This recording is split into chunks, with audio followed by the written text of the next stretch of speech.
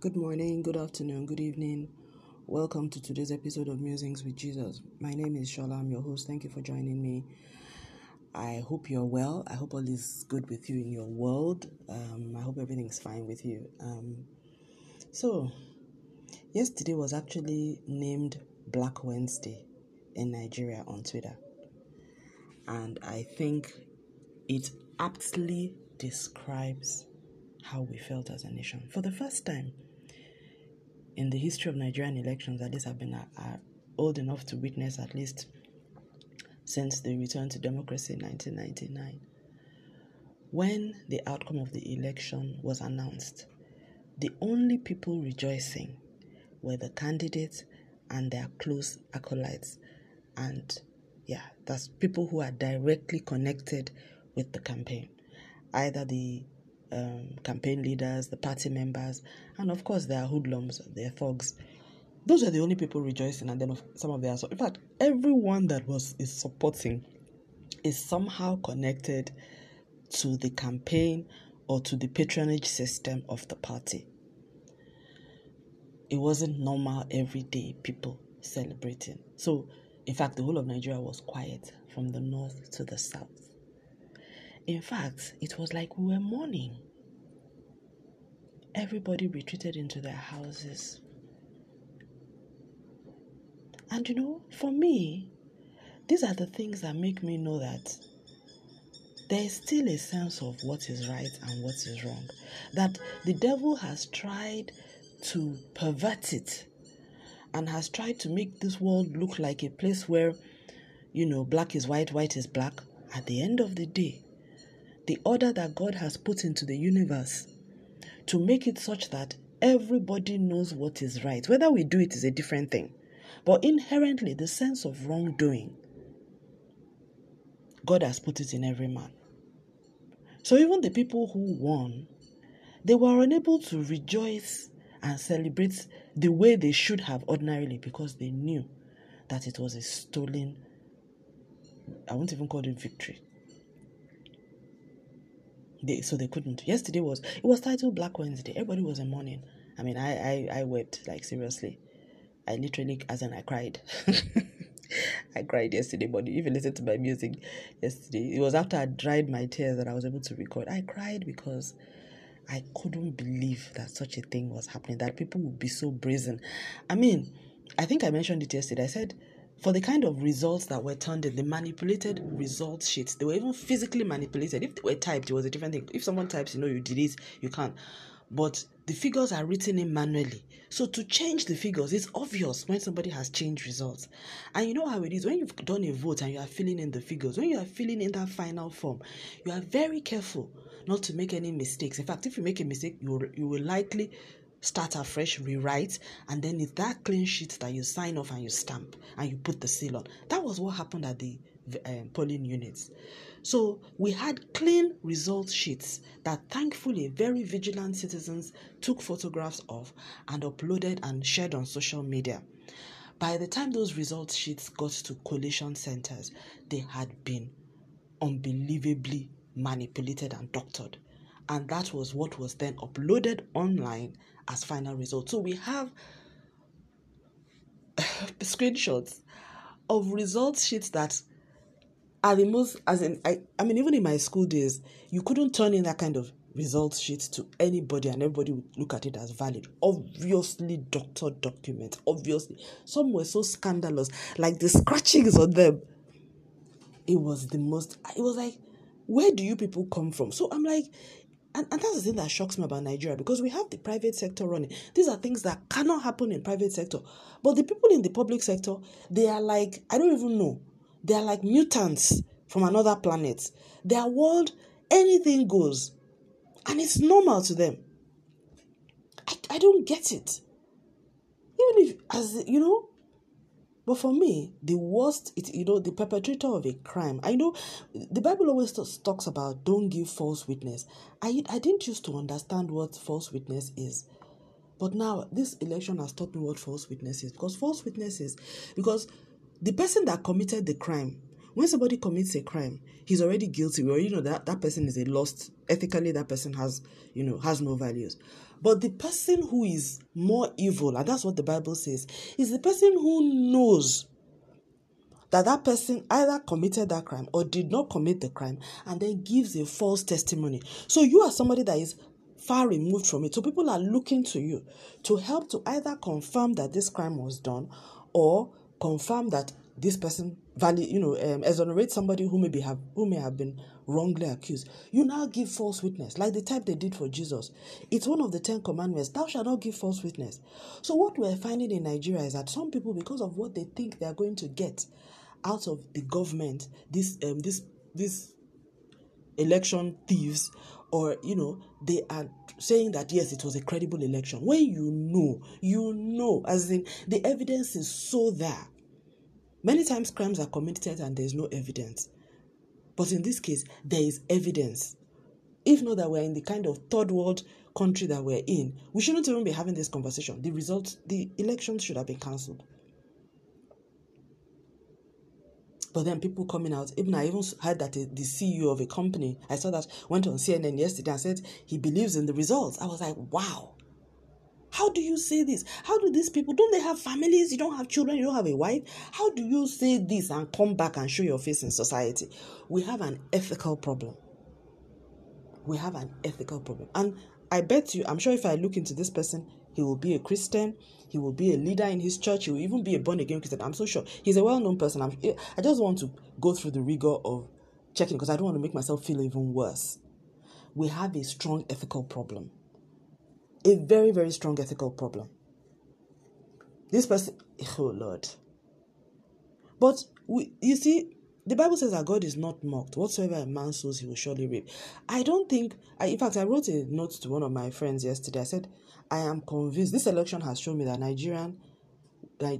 my country, Nigeria, we are the greatest religious hypocrites in the world. We're not Christians, we're not Muslims, even though we make a big song and dance about, oh, I'm a Christian, I'm this, oh, we're 50% Christian, we're 50% Muslim. No, we do not worship either the Christian God, we do not worship Christ, neither do we worship the other God, neither do we even believe what we say. The people who say, they are of the Islamic faith, majority of them, at least the leaders that we see, the politicians that we see, they do not believe even what that faith teaches. So the one thing that I see that we worship is money and power. This cuts across. And that is what I am resisting. This entire podcast is against that evil that I have seen, that God has allowed me to see. The worship of money and power has corrupted us. And before I used to say we were mammon worshippers, but I now realize that these elections made me realize that we are also power worshippers. Anybody that has power, we worship. As in, when I say worship, Lord, I give you my life. You are the worship is the most, like overseas they worship celebrities, so it's fame, they worship it, like in America. In Nigeria, what the worship that is, I don't even know how to explain it. It's like a cult following for people that have power. And so the people who have noticed that, like this career criminal that has been announced as the president of this current election, is somebody who has learned how to acquire, how to use, how to manipulate power. He is the ultimate Machiavellian. So for that reason, he is worshipped by a lot of people, simply because of what they see that he is able to do. He has no morals whatsoever. His wife, funny enough, is not only a Christian, but is also an ordained pastor. She stood by him while he took his oath of office yesterday. Not oath of office, while he took his certificate of return. He's not going to be sworn in. Well, let's just say the swearing in of the elected president of Nigeria by God's grace will happen. The really elected president on the 29th, or is supposed to happen on the 29th of May 2023. Let me put it that way. I'm going to choose my words very, very carefully because I still believe that the name of the Lord will be glorified. What I asked God for was for a peace and a just transition. We don't want an unjust one. and I'm putting the just before the peace, if you know what I mean. Yes. This time around, we will not, in fact, peace without justice. There's even our national anthem in Nigeria says, peace and justice shall reign. Somehow we have had this concept of, for the sake of peace. And you allow injustice for the sake of peace. No. True peace comes when there is injustice. You can't have peace without justice. They go together. So anyway, there's a problem.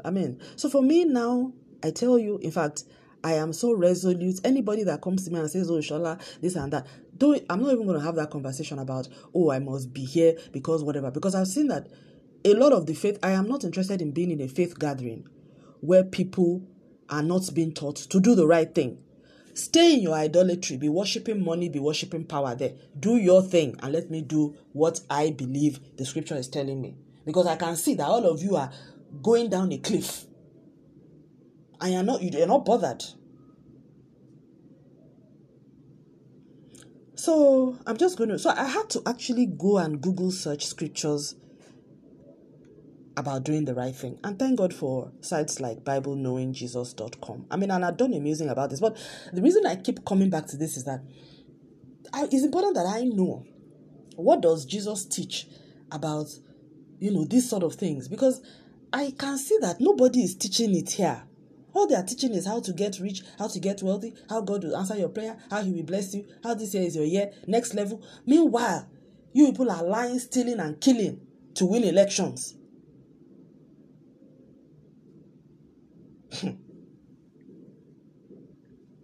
I'm not going to be a candidate for hell. I'm sorry.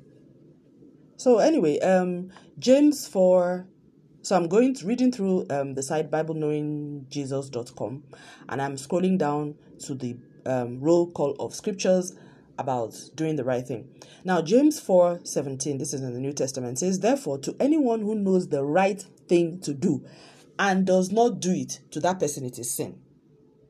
So in other words, the law of the conscience that God has put in everybody's heart, by nature, we know. How do you know what the right thing is? That thing that you know that if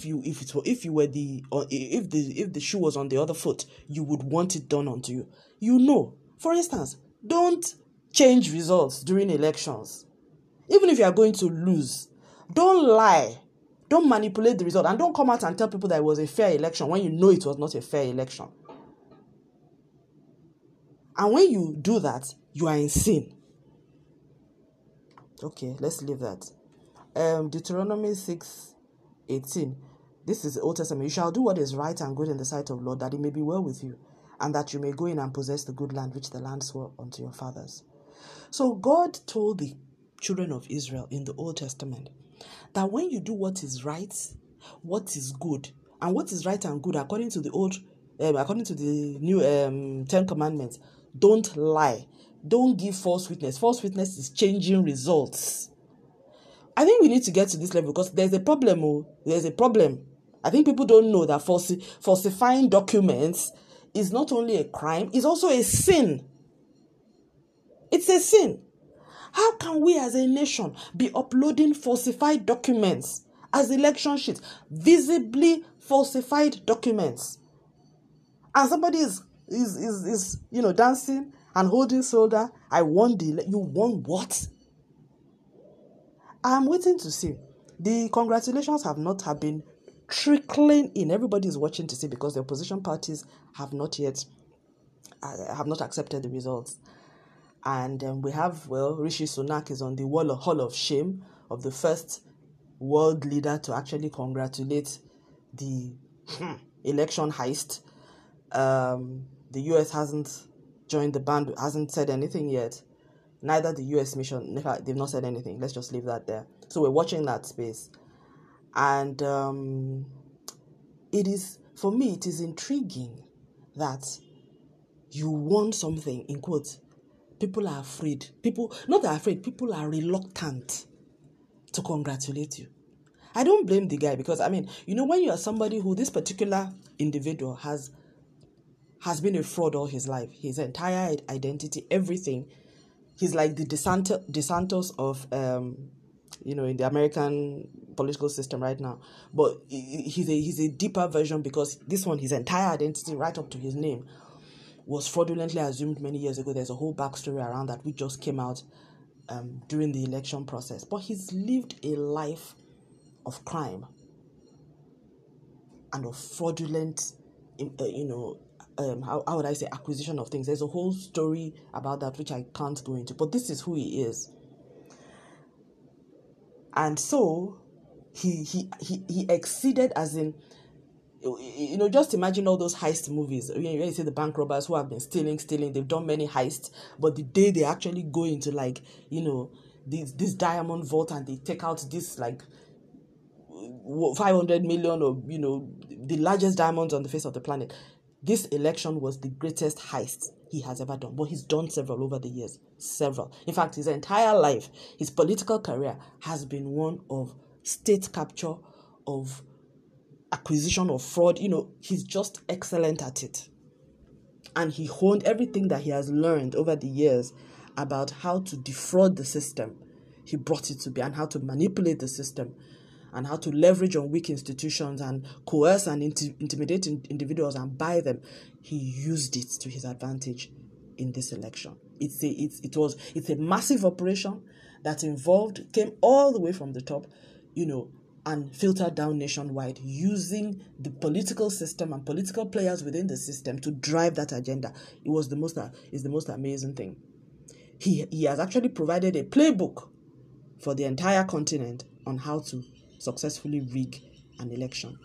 The only thing that they didn't bank on was that citizens would be vigilant enough to stay on site, to record proceedings, to screen capture the clean results sheets, and to upload them on social media. So there is evidence of what actually happened from those booths in comparison with what eventually was uploaded and what was then taken as credible. So the complicity goes all the way to the top, not just to the leader of the electoral body, but also the way to the sitting current president. It's the most scandalous thing. And my prayer is that God will allow the unraveling of everything that has happened, because we cannot build a society that is built on fraud. And the only thing, if all we have is our voice, then we shall speak. That's it. We will speak. That's all. And this is where I say again, the Bible tells us very clearly, we have a salt of the earth, light of the earth, salt of the earth, light of the world mandate. If we keep silence in the face of evil, when the evil then comes to our doorsteps, let us not start kabashing and speaking in tongues and praying that others will then come and save us. And what I like about the parables of Jesus, when he showed the Good Samaritan, the Samaritan that was wounded on the way. In fact, it was much later, recently, that I understood the context of the parable of the Good Samaritan, because the Jews and the Samaritans don't have any dealings. There's bad blood. There's beef between them. So ordinarily, the Jew should not have stopped to help the Samaritan. Or rather, was it the Samaritan the Good Samaritan? So the Samaritan stopped. So the Samaritan shouldn't have stopped to help the other person that was the Jew, probably was a Jewish person that was wounded. But he helped him, nursed him, and did all of that. So as far as God is concerned, it's not whether you are responsible for what happened. It's what did you do when you became aware. That's God's own. So this hands-off, fence-sitting, I am not part of it, let me just, self-preservation that we have imbibed as Christians, it is satanic, it is demonic, it is complicit, it enables the reign of darkness upon this earth, and we will be judged for it. How do I know that I will be judged for it? Because Jesus said that on his judgment throne, when he will say to some people, I was sick, you visited me. I was in prison, you visited me. I needed this, you nursed it. Come into my house, into the kingdom of God, and take your reward. And to some other people, he will say, you did not do this. When you saw me sick, you did not visit me. When I was in prison, you didn't come. When I did it, and those ones are like, Lord, please excuse me. When was it that I ever saw you? I mean, as best as I know, you were born in the what, and I was, born in like 2021 or 2020. How is it possible that I could ever have seen you sick and I didn't? And Jesus said, no, as long as you did not do it, you didn't show up for the people in need around you. You didn't speak up when you saw your brother being wrongly accused, or you didn't intervene when injustice was being done to another. In as much as you did that, you also did it to me. So, the reason why I reflect on all these things is I don't want to be caught out. First of all, I don't want to be unwittingly an enabler of what the devil does. And I want to be clear about what is right and what is wrong, because I can see that what I'm seeing around me, the ethical values, even on a human level, in fact, most of what we are doing as Christians does not even pass secular standards of ethics. It doesn't even pass it. As in, the secular standards of ethics are stronger than what we even as Christians understand as ethics. And why? Because all what we are doing, all what we are being taught, all what we are listening to every day is prayer for prosperity, for growth, for healing, for passing. We're not thinking about changing our character, about renewing our mind, about transforming us, about building our conduct and our behavior. Honestly, if the only reason I'm a Christian today is because of Christ, not because of Christians around me, I'm telling you.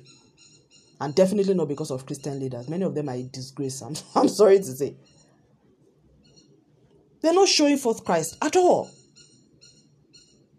How will people know who Christ is if we don't model him? How? This is not who he was. This is not who he was at all. John the Baptist was not like this. John the Baptist told Herod, it is not lawful for you to take your brother's wife. Did he really need to contribute to that conversation? But he did. Because he knew that he needed to speak up against what Herod was doing. Yes, it cost him his head. But Jesus said of him, among those that are born of women, there is none greater than John the Baptist. In other words, in God's eyes, John did the right thing. We had better start talking to ourselves sincerely. All this self-protectionist, we must not talk, we must not do this. We, living with our own selves, thinking that we're fine. We have a problem. We have a problem. 1 Peter 3:17 says, for it is better if God should will it so, that you suffer for doing what is right, rather than for doing what is wrong.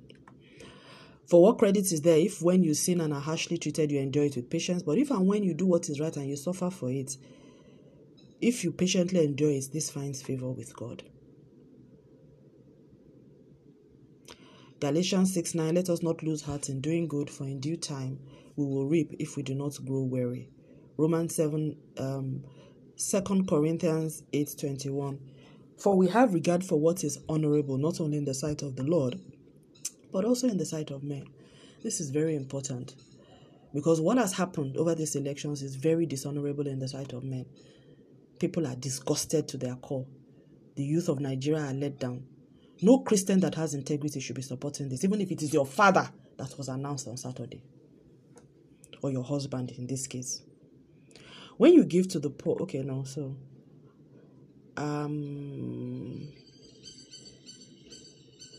there was one scripture that I saw in Proverbs, which was very instructive. It doesn't seem to be in this one. It said something like, in the eyes of God, it is better to do what is right than to do sacrifice. In other words, that it used the word sacrifice, which is like what we would call tithes and offerings now. So it was saying, rather than saying you are going to give God an offering, do what is right. That as far as God is concerned, that in itself is the offering he's looking for. And that is contrary to the teaching that we have here, because people feel, I can do anything. I can steal, I can kill, I can murder, I can do anything. So long as the money that I get from it, I come and I give it to God. No, God said, keep that money, but do what is right. So I'll leave it at that. And the reason, like I said, I'm sharing these reflections because I myself, I want to know and I want to grow in the knowledge of it. And I pray that the Lord will help us individually to do what is right, to speak up for what is right, to live for what is right. Righteousness is not some ephemeral thing. It's not about going to church. It's not about reading your Bible. It's not about behaving piously. It's about when these chips are down, where do you pitch your tent? May God give us the courage, the conviction, the character that we need to be a shining light of the gospel of Jesus Christ and the person of Christ in our lives, in our communities, in our spaces, and in our nation. May his name be glorified in Nigeria at this time, and may his will be done concerning the current political situation that we are faced with. In Jesus' name I have prayed. Amen. Thank you very much for listening. God bless you. Stay lifted and have a wonderful day in the name of our Lord and Savior Jesus Christ. Amen.